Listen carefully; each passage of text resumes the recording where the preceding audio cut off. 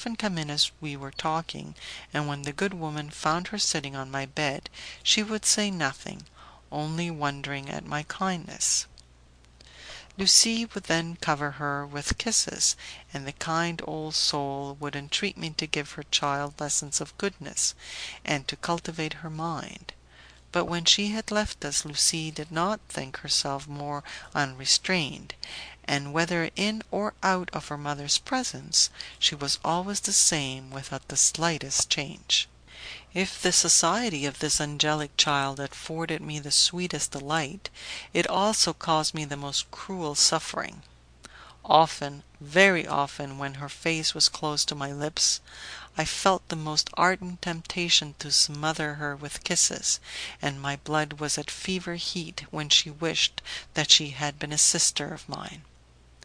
But I kept sufficient command over myself to avoid the slightest contact, for I was conscious that even one kiss would have been the spark which would have blown up all the edifice of my reserve.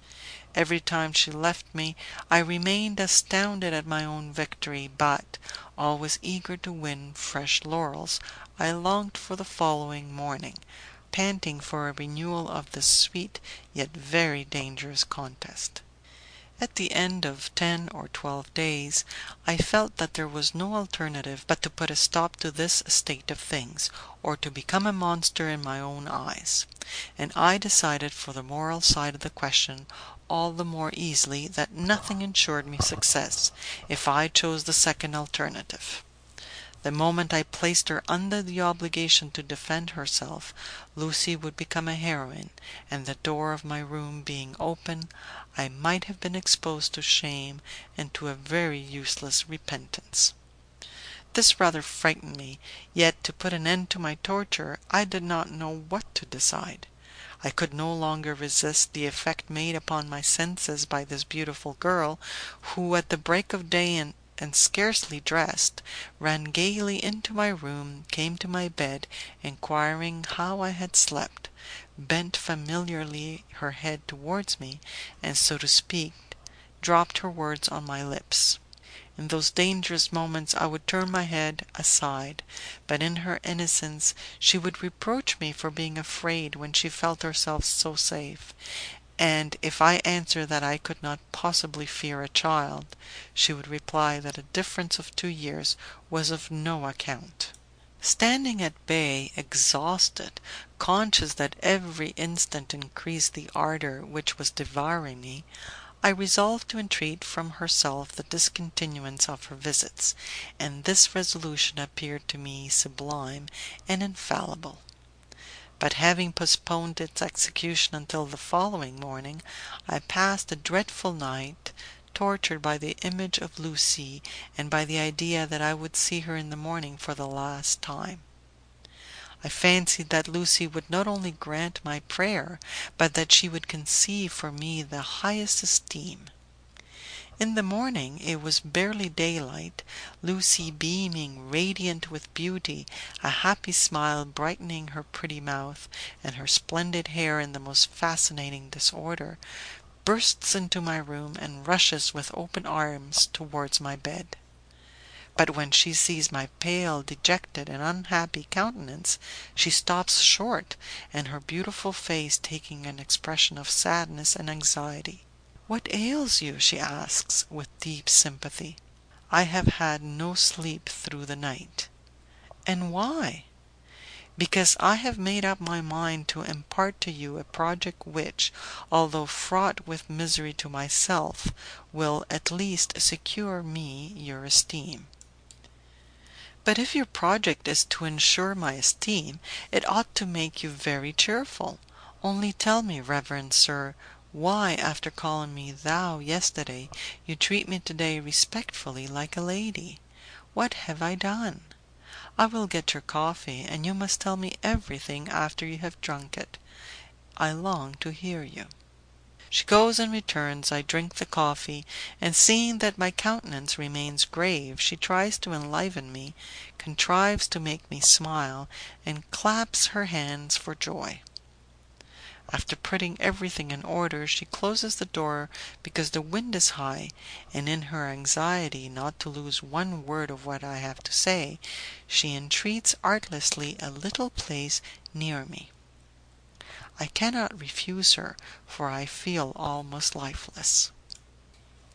I then begin a faithful recital of the fearful state in which her beauty has thrown me, and a vivid picture of all the suffering I have experienced in trying to master my ardent wish to give her some proof of my love. I explain to her that, unable to endure such torture any longer, I see no other safety but in entreating her not to see me any more.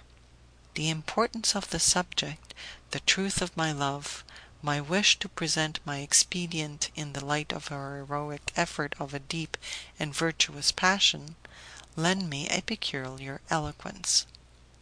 I endeavour above all to make her realize the fearful consequences which might follow a course different to the one I was proposing, and how miserable we might be.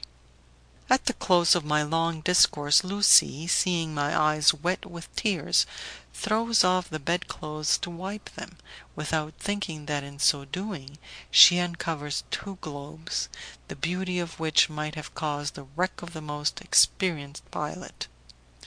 After a short silence, the charming child tells me that my tears make her very unhappy, and that she had never supposed that she could cause them. "All that you have just told me," she added, "proves the sincerity of your great love for me, but I cannot imagine why you should be in such a dread of a feeling which affords me the most intense pleasure. You wish to banish me from your presence because you stand in fear of your love, but what would you do if you hated me? Am I guilty because I have pleased you? If it is a crime to have won your affection, I can assure you that I did not think I was committing a criminal action, and therefore you cannot conscientiously punish me. Yet I cannot conceal the truth. I am very happy to be loved by you. As for the danger we run, when we love, danger which I can understand, we can set it at defiance, if we choose, and I wonder at my not fearing it, ignorant as I am, while you, a learned man, think it so terrible.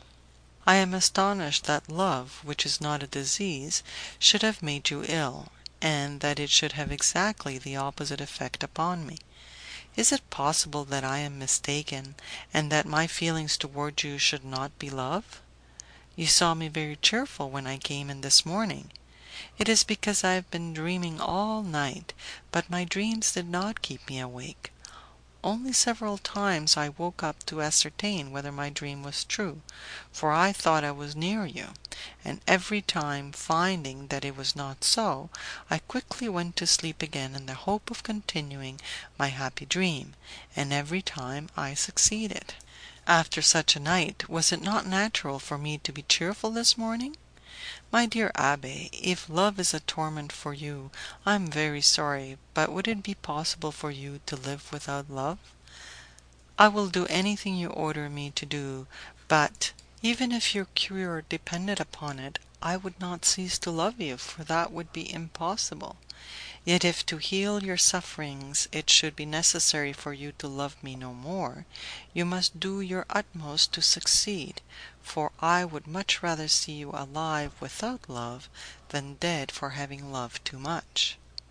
Only try to find some other plan, for the one you have proposed makes me very miserable. Think of it, there may be some other way which will be less painful.